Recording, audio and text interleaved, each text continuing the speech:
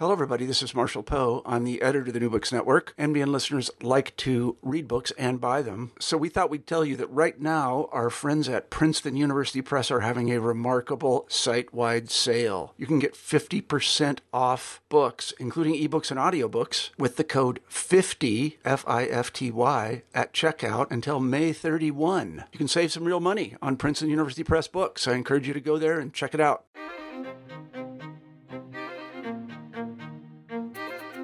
Welcome to New Books in Israel Studies, part of the New Books Podcast Network. I'm Peter Bergman, and today we're talking to Derek Penslar about his new book, Theodor Herzl, The Charismatic Leader.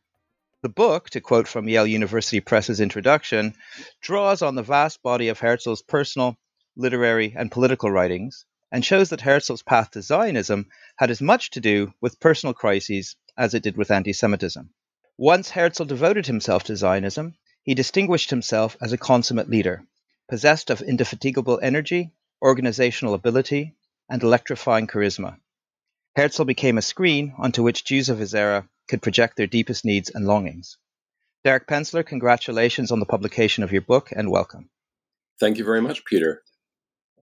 I suppose a good place to begin would be to ask you why we need a new biography of Herzl in the first place. I guess we could ask the same question about Churchill or Mao Zedong or Stalin or Lincoln or Washington. That is, great leaders attract biographies. People are interested in them. And it's not just that people like to write biographies. It's also that we do need new biographies of great people. Really every, I would say, 10, 20, 30 years, the way that we think about the past changes radically. It is counterintuitive. But the first rule we learn from studying history is that everything changes. And it's not just that the present changes, it's the past changes as well. Things that of previous generations simply took for granted, we might challenge and vice versa. And it's actually been rather a while since we had a biography of Herzl. There have been books that focus on his thought or one aspect or another of his life, but a real live biography, it's been about 30 years. And it was a very fine biography by Ernest Pavel, a book called The Labyrinth of Exile, and it was a wonderful book. One problem is that Pavel did not know Hebrew or Yiddish. He was very much immersed in Central European letters, which is great. But I don't think you can really understand Herzl without appreciating his dialogic relationship with his following. That's why the book is called The Charismatic Leader. It's all about a man who really is defined by and defines himself in terms of his following. So that's a new approach, and it's also an approach that really requires, I'd say, more grounding in Jewish history and not only in Central European history and literature. And that's something I've tried to bring to the biography, which was not present in that otherwise, wonderful biography or in the even more famous biography by Amos Alon in the mid-1970s. Alon certainly knew Hebrew. He was Israeli, but he was cold to distant from the world, really, of Eastern European Jewry, of the Eastern European Jewish Enlightenment, and from Judaism. And one does have to know something about what Judaism meant to these people to understand the transition to their adoration for Herzl. So just suffice it to say, I think we needed a more holistic biography. We needed one that reflects his relationship with his masses, with his supporters. And then that way I hope to add something that the previous biographies had not. Very good. You've mentioned to me in the past that some people are more interested in Herzl the man, while others are more interested in Herzl the leader. And throughout the book, I noticed that you go to great pains to reconcile these two Herzls. You paint really such a rich picture of this sometimes heroic and at other times tragic figure and enable the reader to immerse him or herself rather effortlessly in Herzl's various worlds. But certainly, it occurred to me that this was not such an easy task for the author.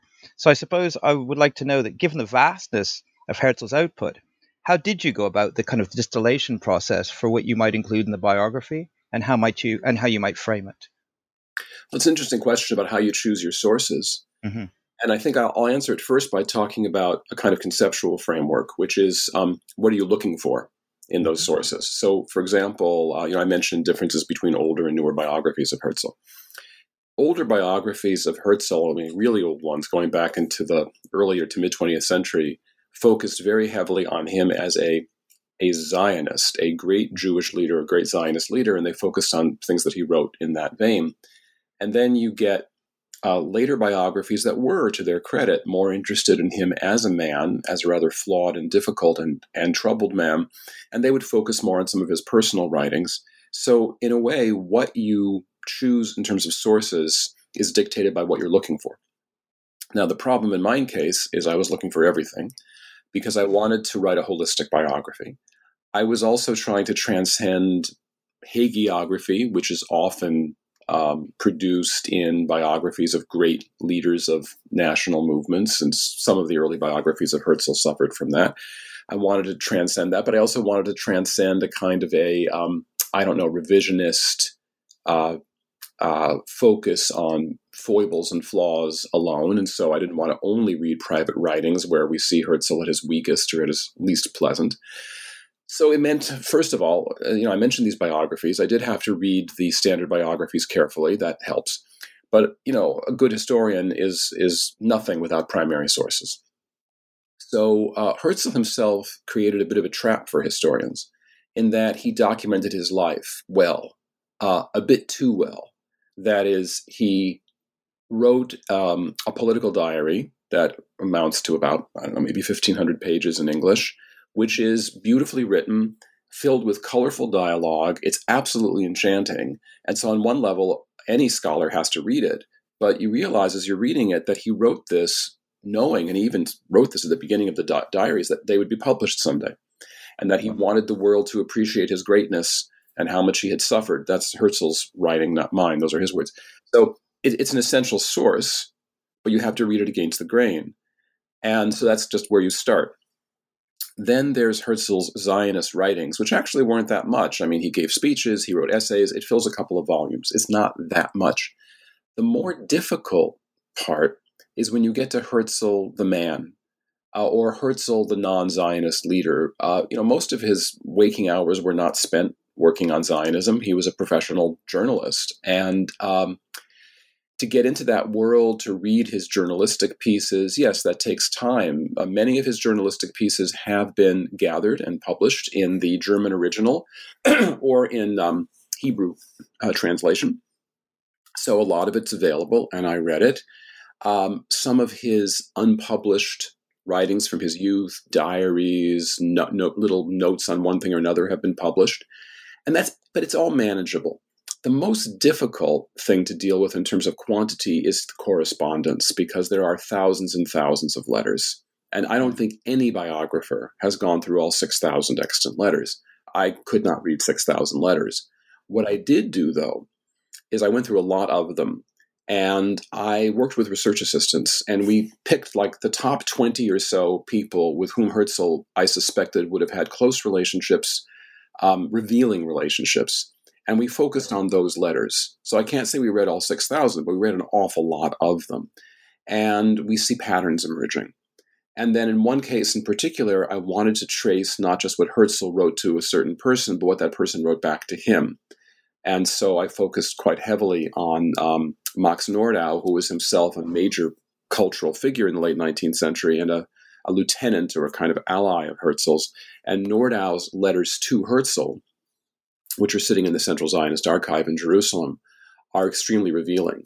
But to also just answer your question in one final sentence, it did take me quite a bit longer to write this book than I thought would be the case. And it's precisely because there was more source material than I thought, what I'd originally deal with, and because it was so fascinating and interesting. So, historians tend to write slowly.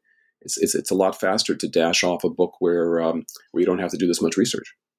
Herzl was certainly a complicated figure psychologically, and as you've alluded already at the beginning of the book, you relate Herzl's kind of modified retelling of his family's background, later on how he recast his original more innocuous report of the first Dreyfus trial in December 1894, 5 years after the fact, in an 1899 essay that claimed that it was this event that made Herzl a Zionist. And towards the end, Herzl's retelling of his arrival in Jerusalem, ill with fever at the onset of the Sabbath. All of these events betray a deeper psychological need in Herzl, I would say. How do you explain this? And was Herzl any different from other historical figures in this respect? Well, I guess the real question is he different from any human being in this respect? Because we all fabricate, we all misremember, we all fashion ourselves. And so the question is sort of what's the balance between those actions? First of all, there are times where we just honestly misremember something. And it is totally possible that when Herzl wrote in 1899 about how the Dreyfus trial made him into a Zionist, it's actually possible he believed it that way. I can't prove it. It is certainly possible that he was fabricating it in order to attach his becoming a Zionist to what had become a cause célèbre that was ripping France apart, and that really raised the status of Zionism because it raised it to the status of the world stage. So it is possible that Herzl was just fabricating it. On the other hand, people do remember things differently. The fact is that he had just finished his play, The New Ghetto, a few weeks before Dreyfus's trial or arrest was publicized in the French press. He may have conflated the two in his memory. Herzl did something very similar where he would conflate the dates of the death of his sister with a young woman he loved when he was young. And I don't think this was fabrication. I think Herzl actually misremembered the dates of the death because for Herzl, who was complicated, his sister, whom he loved in a rather odd way, and this young woman, Magda Herz, whom he also loved, they were all sort of combined together. That's not fabrication. That's just misremembering, but obviously with a deep psychological meaning. There are times where Herzl did fabricate, but he was not unusual. So in fabricating a distinguished Sephardic lineage, which Herzl did, this was something lots of Central European Jews did in the late 19th century. It was considered fashionable to be of Sephardic origin. It had a kind of pedigree, or in Yiddish we would say yichus, that Ashkenazic Jews did not, at least Central European Jews often did not attribute to themselves and their own ancestors. So he was hardly alone in doing that sort of thing. But you mentioned Herzl's entry to Jerusalem when he was in Palestine in 1898 and he was very ill. The fact is that Herzl talks about this quite honestly in his diary. He doesn't fabricate anything. He writes, "I was sick. I felt awful. I really wanted to take a carriage to the hotel, but I was with these Orthodox Jews, and they were upset about it, so I had to walk all the way to the hotel." It's actually other people who made up a story in the years after that Herzl insisted on walking to the hotel despite his fever to make him seem like not only a great observant Jew, which he was not, but also to impress upon the readers his sense of sacrifice. So we have Herzl himself, fabricating, misremembering, but then the even more interesting story are the legends about him that began to grow in his own lifetime, and especially afterwards. All kinds of crazy stories of things that Herzl never said or never did, but that are attributed to him because he quickly became a symbol, something more than just a regular flesh and blood human being. Right. That's very interesting. He was certainly a complicated man, and he also, I would say, had a complicated relationship with his wife, Julie, which is, I would say, well known, but which your book really brought out, and which I think is a rather new angle, was the very close relationship that Herzl had with his parents. And I wonder if you could comment on both of these phenomena a little. It's a funny thing that previous biographers have noted, yes, Herzl had a bad relationship with Julie. It was a complicated one, and there's a problem with sources in that we have Herzl's side of the story. We have, his letters, but we don't have her letters. Right. She entrusted her letters to her daughter, Gertrude. Trudy went off to Theresienstadt during World War II and was murdered there. And the letters disappeared. So we might be only hearing one side of the story, but from accounts, not only Herzl, but also Herzl's friends and colleagues, all of whom, by the way, are male. So one wonders about male bias here.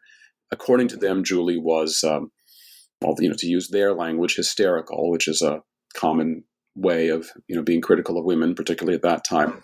But she seemed to have been psychologically unstable. She was a spendthrift. She And Herzl simply should not have gotten married. She had no interest in Zionism. She wanted to be married to a famous journalist who would entertain, famous people. She did not want to be hanging out with East European Jews of, low income and little prestige. She simply could not share his dream, and she and he fought like cats and dogs from the very beginning, which I do go into in some length, not to be salacious, but unhappy human beings can use that unhappiness for greatness. I think truly happy, well-adjusted people rarely achieve political greatness because political leaders often hunger. They hunger for approval and for love, and they hunger for a cause, and they feel like they have a calling. And if a person is just immersed in domestic tranquility, then that might be enough for them. So in that sense, Herzl was not all that unusual among great leaders. Many great leaders have had good marriages, but the sense that there's something fundamentally unhappy about them, that they're unhappy people, is not unusual. As far as his parents go, yes, his parents were his rock. Herzl never really grew up in some ways. He was so attached to his father that when Herzl was in his early 30s and got a contract from the most prestigious newspaper in German-speaking Europe to be its Paris correspondent, it was his father who negotiated the terms of the contract. And Herzl was a man of 31 years old. He really could have taken care of this himself. Jacob Herzl was, by all accounts, a genial, decent man, did not have the wit of his son, but absolutely adored him, supported him financially, indulged him, even spoiled him. The two of them were very close, and Jacob died just right before the publication of Herzl's novel, Old New Land, 1902, and Herzl was devastated. But he was devastated in a rather selfish way that suggests that he never really grew up. He wrote in his diary, I'm so upset my father won't get to read this novel or something. He won't get to see it published. It was all about him. But he did love Jacob very much. And I actually found an autographed letter of Herzl's in a private archive here in Toronto, where I am now. There's a man has an amazing collection of Herzliana. And it's a letter that's in response to a condolence letter that someone wrote to Herzl. And Herzl writes, I have lost my only true friend. And he meant it. He really meant it. Herzl's relationship with his mother was more complicated. She was a difficult woman, demanding, brilliant, sharp, harsh, and zealously overprotective. And I think he was really tied to her apron strings, and she made life miserable for Julie.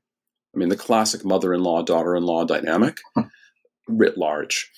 And right. Herzl insisted on dragging his parents along to live with him and Julie when they went to Paris. So you can imagine Julie is looking forward to living in Paris and entertaining, and there's mom and dad to deal with on a day-to-day basis. It was hellish.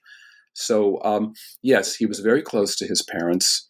He could never confide in Julie, ever, the way he confided in them. He wrote so many letters to them in which he goes on in great detail about every aspect of his life, and they adored him. And of course, what it comes down to is that parents are a source of unconditional love. I don't think Herzl ever really saw them as people in their own right until after his father's death, and Herzl realized that he was going to have to take care of his mother. And what he does is he immediately seizes upon the sort of second in command in the Zionist organization, David Wolfson, and tries to get him to agree to take care of his mom. I mean, it's sort of he's going to find someone else to take care of. So yeah, he never really grew up. He remained a boy, as it were, very much dependent upon his parents. And with Julie, the relationship was not great. And then he was also an absent father. He loved his children, but he was never there for them. So he was a complicated guy. I would say also Herzl's connection to Judaism, the Jewish question, and its successful resolution were also not straightforward issues. And his relationship to all of these underwent serious revision throughout his short life. How much of this change would you say was due to, let's say, practical reasons, and how much to his individual psychology? It's a really interesting question, because the standard view of Herzl is that this is a man who was thrown into a world in which anti-Semitism becomes rampant through the Dreyfus Affair on the one hand, and the rise of political anti-Semitism in Austria and Germany, epitomized by the ascendancy of Karl Weger to being mayor of Vienna. And on one level, that's true. Herzl was exposed to anti-Semitism, and it bothered him deeply, and it's one of the factors that led him to become a Zionist. But the problem is that the overwhelming majority of Jews in his environment, in Budapest, where he grew up, in Vienna, where he lived after that, in Paris, where he lived, most Jews were exposed to anti-Semitism. And yet very few became Zionists. And even fewer devoted their entire lives to this, at that time, new and often considered outlandish idea. So anti-Semitism is a necessary precondition, but it's hardly a sufficient one. And so we have to look at internal causes. And this is where we see a man who is searching for something. He is not Jewish. That is, it's impossible to grow up in the late 19th century or mid-19th century in Budapest and Vienna and not know that you're Jewish. Of course, he knew he was Jewish. He went to a Jewish day school when he was little. He learned rudimentary Hebrew. He went to synagogue sometimes with his father. But that's not really what his turn to Zionism was about. It was about a man who was hollow on the inside, who was looking for a purpose or a goal to give his life meaning. He had wanted to be a successful playwright, and he wrote decent plays, but not great ones. He did not have, it's funny, he had the ambition to be a great artist, but he didn't have the talent to be a great artist, and he didn't have the burning desire to represent the world in a new way. He didn't have the soul of an artist. So his plays were flat drawing room comedies. And although he had some success with them, it wasn't what he wanted. He wanted to be successful. He even wrote this. I'm not attributing anything to him or reading anything in. He writes quite explicitly in his diaries how much he hungers for success and how depressed he is when he doesn't have it. Journalism did not give him the success that he craved, although he was extremely successful. He was the highest paid member of the staff of the Neue Freie Presse, his newspaper in Vienna. He wrote brilliant political correspondence from Paris. Then he became the newspaper's literary editor. He was a wonderful journalist, and yet he got very little satisfaction from it. So this is a man looking for something that will make him great, and he's not finding it. And anti-Semitism in the 1890s is growing. And so I think there's a perfect storm of a man who's craving success, he is bedeviled by anti-Semitism. There's no question about it. And he has a miserable marriage. And he doesn't really have friends. And he's looking for something. And add to all of this the fact that he was psychologically unstable.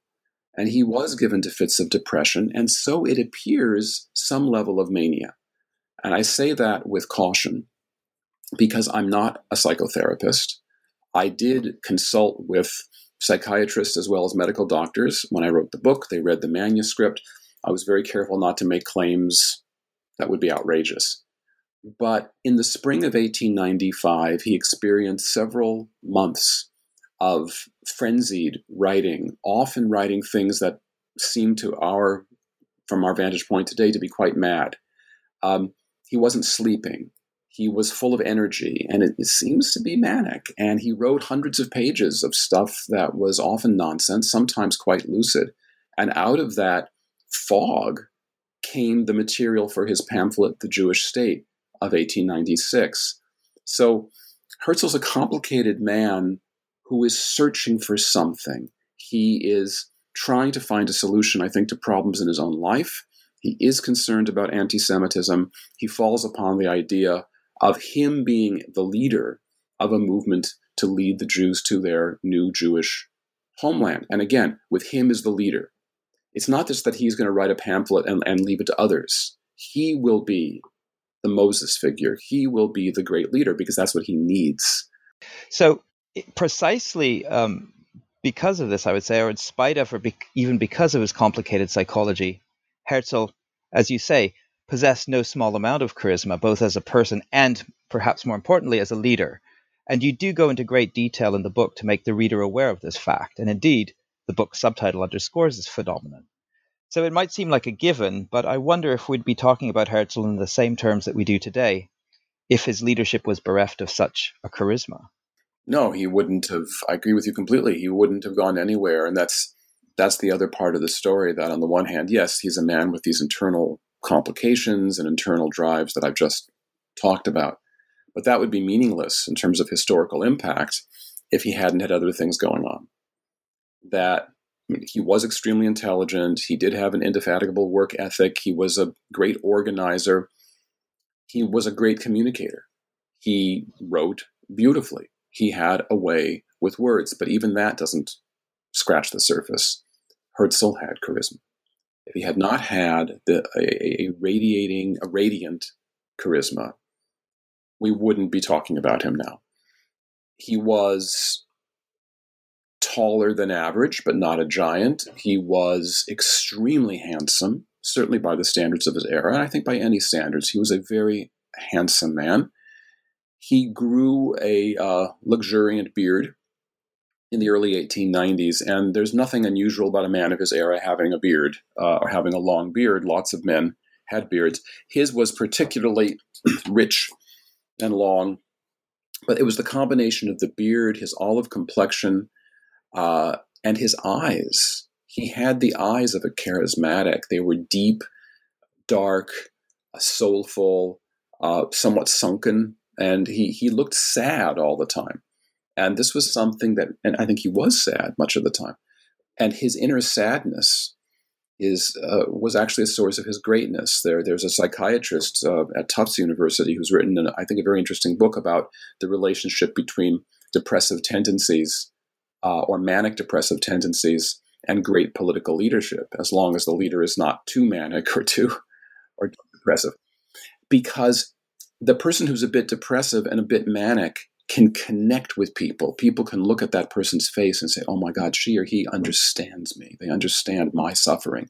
And then when they're in their more manic or more energetic phase, that energy just overwhelms the following. It overwhelms the masses and makes them feel electrified. It makes them feel alive. This is what Herzl was able to do. There's two kinds of great charismatic politicians. They're the ones who make you feel like you're their best friend. I've met such people. I personally never met President Clinton, but I was told that Bill Clinton had that same capacity. He would spend 5 minutes with you and you'd say, oh my God, this man really loves me. And if he loves me, then I must be lovable because he's this great person. And that's one kind of charisma. The other kind of charisma is someone who's more distant and just fills you with awe and wonder and hope and positive feelings, and you really see this person as a almost larger than life figure, as a divine figure. And this is Herzl. He was the second type of charismatic. He made people feel hopeful. He made people feel good about themselves, but really good about their possibilities for the future of the Jewish people. So yes, charisma is something that can't be gained. It can't be learned. I think he had it even when he was a young man.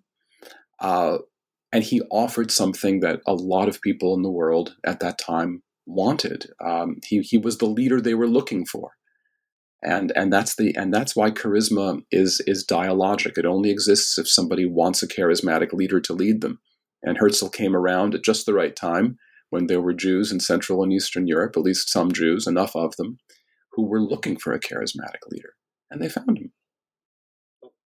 Yet this charismatic leadership, or Herzl as a charismatic leader, really was came later in life for him. His first success really came as a journalist, and less so as a playwright, which, as you've mentioned already, was his first choice. And more to the point, and you note this in the book, as a feuilletoniste, he achieved success in a journalistic genre that he did not particularly respect.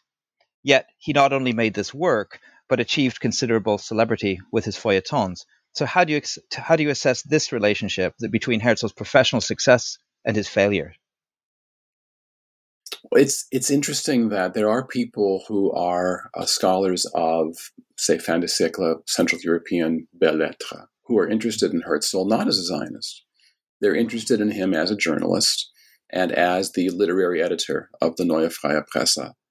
He was a man of mark. This is a man who, when he was the Paris correspondent of the newspaper, met Proust. He met Clemenceau. Clemenceau thought the world of Herzl. This was a man who projected greatness. And journalists interview everyone. If you're a political leader, you want to get interviewed. So he knew everyone. But he also had, I mentioned previously, he had real journalistic talent. Although Herzl did not understand people very well, he knew how to describe a situation. He could write a feuilleton.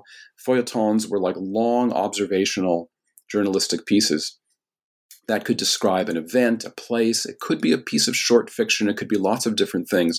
Herzl was great at setting a tableau, a kind of tableau vivant. He would describe a situation. He could tell a charming little story. He could write an essay about a political event in the Chambre des Députés, in the Chamber of Deputies in France. He had a gift for that sort of thing. No, he didn't respect it very much because he wanted to be great. He wanted to create something. He didn't want to merely describe things. And this is why his journalism did not satisfy him. But he was, in fact, a marvelous journalist. Now, what's interesting for us, as now today, looking back at Herzl, is his feuilletons are not just good journalism. They're often very revealing about his social thought, his political thought, his views about women. He certainly had problems with women in his life. He was more than a bit of a misogynist. He had some real issues there. You get to really know him as a human being through his journalism. And when you combine that with his Zionist writings, because he was often producing the two simultaneously, then you get a much fuller picture of who he was. So you really have to read the journalism, which often has absolutely nothing to do with Jews, to get a fuller sense of what he was. And some of his literary work was actually quite good. Every now and then he wrote very nice short stories. So the journalism is very much a part of the story, even if Herzl himself didn't respect it. Okay. Yeah, your book makes very, very clear that, again, Herzl's personal and psychological shortcomings aside, he was not only a pragmatist, but highly organized. And as such, it seemed to me he was very, very similar to his other great Jewish Habsburg contemporary, Gustav Mahler. If you read Mahler's personal letters from around the exact same time, he comes across similarly to Herzl as highly neurotic, narcissistic, paranoid, and really psychologically very immature. But to have created to the degree and intensity that both men did, and to have led their respective organizations, Herzl, the Zionist organization, Gustav Mahler, the Vienna Court Opera, with the success that they did, both men must have been much shrewder and much more organized than many biographers make them out to be. That's a wonderful observation. The question is to what extent this is simply a matter about leadership as such, mm-hmm. and to what extent it's specific to fin de siècle Vienna and that particular world.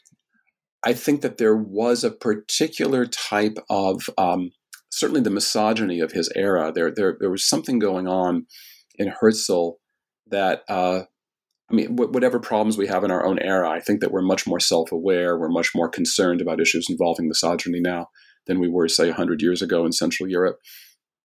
Other issues about Herzl's personality, I think are kind of typical of great artists and great leaders. They're often people who are notoriously narcissistic and self-centered and hungry. They're hungry for approval. They're hungry for love. They have talent. If they don't have talent, we never hear of them. I think there are lots of people out there who have the same personality defects, but they don't have the talents. They have the aspirations, but not the talents. So we don't know about them. So it's precisely the organizational ability, the hunger, the talent, the charisma, in the case of Mahler, the artistic genius, in the case of Herzl, the organizational genius, that makes them effective. But at the same time, the narcissism, the immaturity, the paranoia, these are the things that motivate them into working 24/7. And if they have just the right combination of talent and ability and charisma, then they rise to the very top. If they don't, we never hear from them. It's a good point too. It just occurred to me when you were saying that in fact both of these men worked themselves to death. I mean, Mahler was 50 when he died. Herzl was 44, I believe. So very very similar and tragic stories. In Herzl's final work, Aus Neuland, we see his utopian vision for the Jewish state as a European cultural outpost in the ancient Jewish homeland. And throughout the book, we see various European cities, especially Paris and Vienna, but perhaps also Basel and London even, play a role in the book. And I wonder if you could speak a little bit about these other kind of relationships in Herzl's life and the function of Europe in his Zionist vision. Herzl was a great European. And he wasn't really purely a Viennese or purely Hungarian. He was bilingual almost from birth. He went to a classical gymnasium. He had perfect French as well as Greek and Latin from an early age. He never really mastered English, but his English was decent, and he was quite an Anglophile.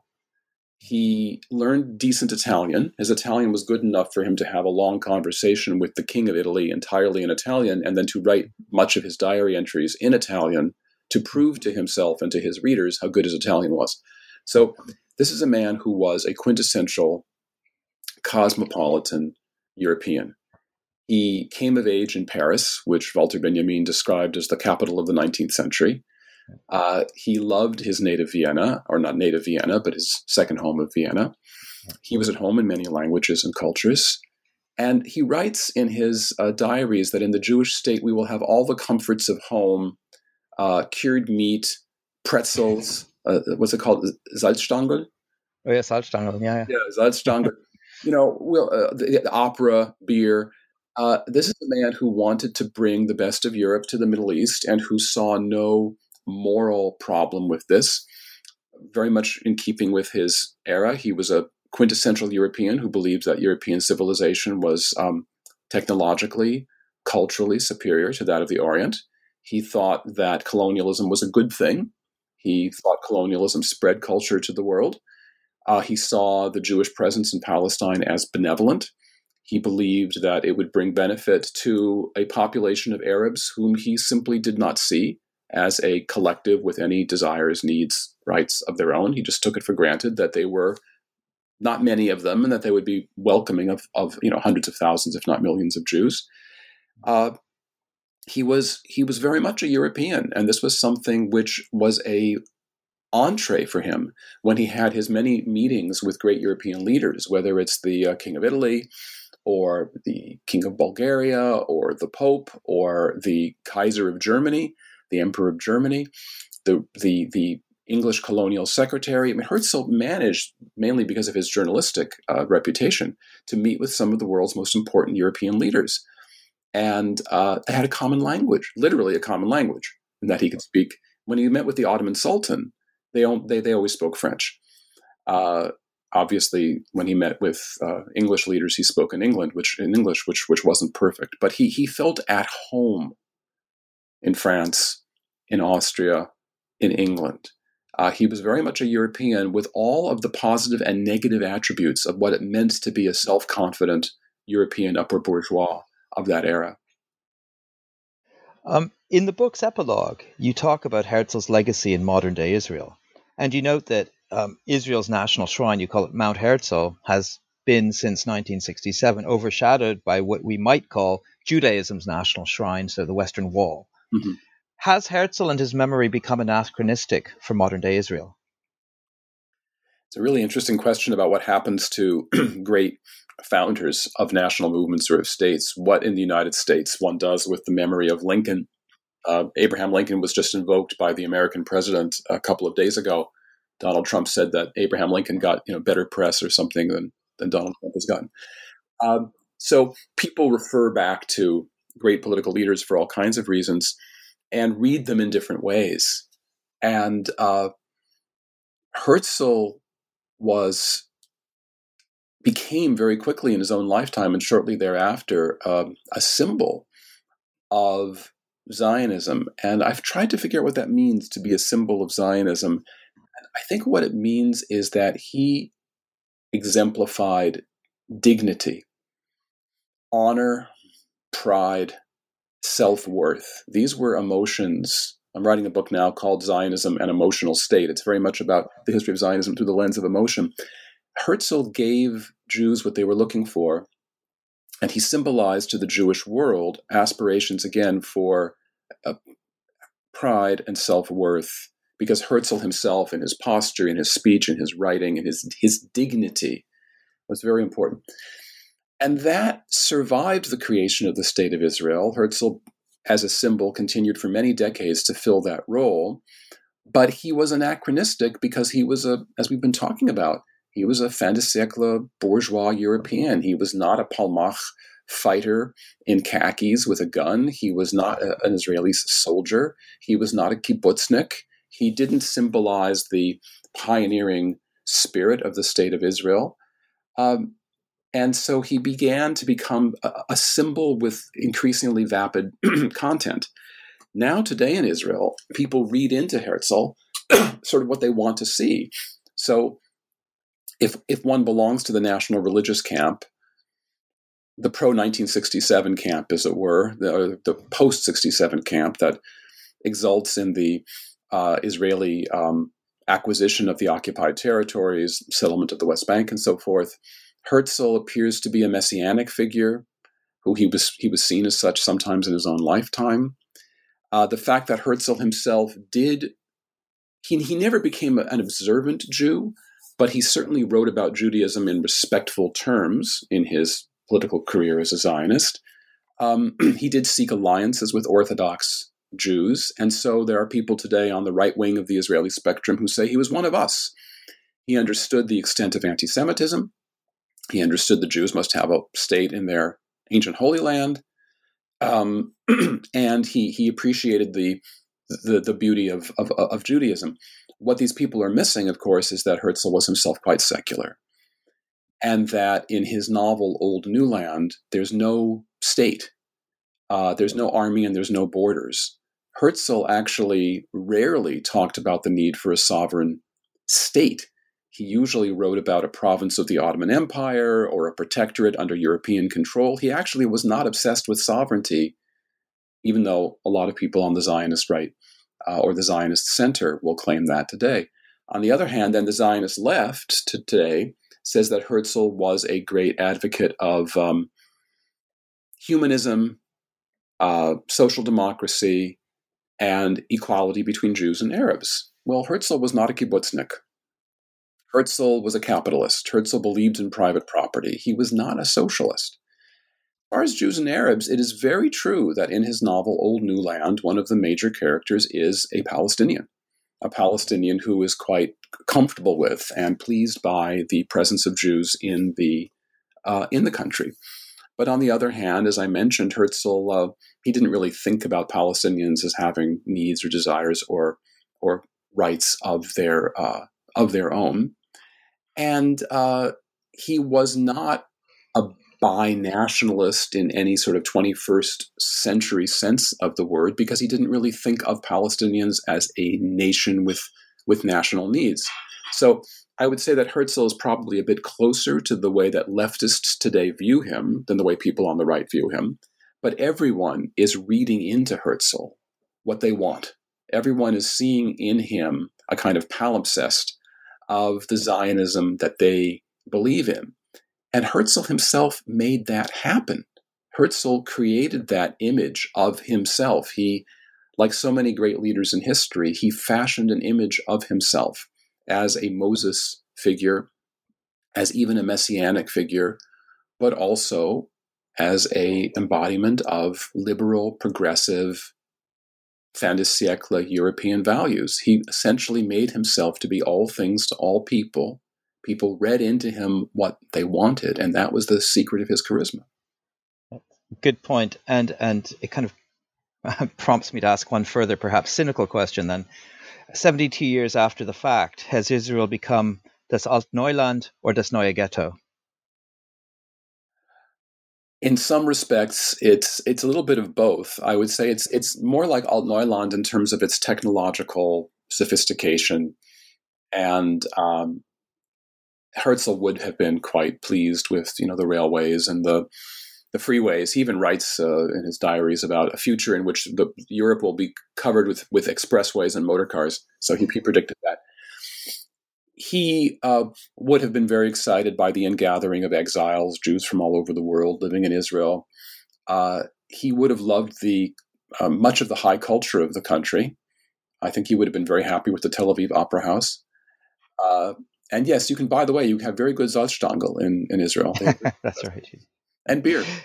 That's right. So but there are many things about the material culture of the state of Israel and its political ambitions that would have pleased him. On the other hand, I think he would have been despondent, deeply, deeply unhappy with those aspects of the country that are Das Neue Ghetto, the new ghetto. The fact that the country, first of all, he was not anti-religious, but he was anti-clerical in the sense that he did not want a theocracy or rabbinocracy. And he writes in the Jewish state that the army will be kept in its barracks and the rabbis will be kept in their temples. He would have been very unhappy about the role that Judaism plays in the Jewish state. He would have been very unhappy with its militarism because, again, the army was supposed to stay in its barracks, and he envisioned a state where there would be no army and no wars to speak of. I think that the intractable Israeli-Palestinian conflict would have deeply, deeply concerned him. Herzl had paternalistic, condescending views towards the Middle East, but I don't think he was a hateful man. He was not. I think he would not have been pleased by the relations between Israelis and Palestinians, the conquest of the West Bank, the occupation of a people. He writes about the British occupation of Egypt in a feuilleton in 1903. That he says this is an enlightened occupation because the British are doing so much good for the country. But then he also writes privately, after he meets young Egyptian men who are Egyptian nationalists, he writes privately, these men could overthrow the empire. He does understand that there are forces from within Egypt that could mean an end to imperialism. And I think he would be very unhappy. He would be sympathetic, at least to some extent, to Palestinian desires for self-determination of their own, because it simply did not occur to him in his era that there were peoples in the world who were not Western, who had the same sort of self-determination drives, the same nationalistic aspirations as Europeans. But he was capable of learning. Herzl changed a lot over the 9 years of his Zionist activity. He grew up a lot and he learned a lot. And I think that he would have understood that the values that he attributed to Europe need to be attributed to the rest of the world. Now, again, how can we know? We can't bring him back from the dead. But after living with him for 7-8 years, which is how long it took me to write this little book, I get the feeling that I know him. And so you ask about bringing him back from the dead, which so far as I know is not possible. But I do think that he would have learned to see the world differently if he were here and could be, exposed to this very different world we live in. I think that he would continue to grow intellectually in a way that he did over his years of Zionist activity. So there are things about Israel he would absolutely love, but it would also pain him very much as well. Derek Penzler, I feel I've monopolized your time enough for one morning. But before we go, could you please tell us what projects you're currently working on? I know you alluded to them very briefly a few minutes ago, but perhaps you'd care to elaborate. There's a very nice series called Keywords in Jewish Studies, published by Rutgers University Press. They're little books for general readers and for undergraduates about big issues in Jewish studies, centered around keywords like there's a book on Judaism, there's one on anti-Semitism, there's one on the shtetl. I'm doing the one on Zionism, and I'm centering it around the history of emotions, which I think is a very important way to understand political movements. So I have chapters on love and pride and hatred and fear and so on. So I hopefully it's a new way to deal with a familiar subject. And then I want to do a monograph, a global history of the 1948 war, which has been written about mainly in terms of the protagonists in the field. But it was a war that had global consequences and it attracted global attention. And I'm very interested in doing a study of how the various parties who supported or opposed partition in 1947, and then their views during the 1948 war itself.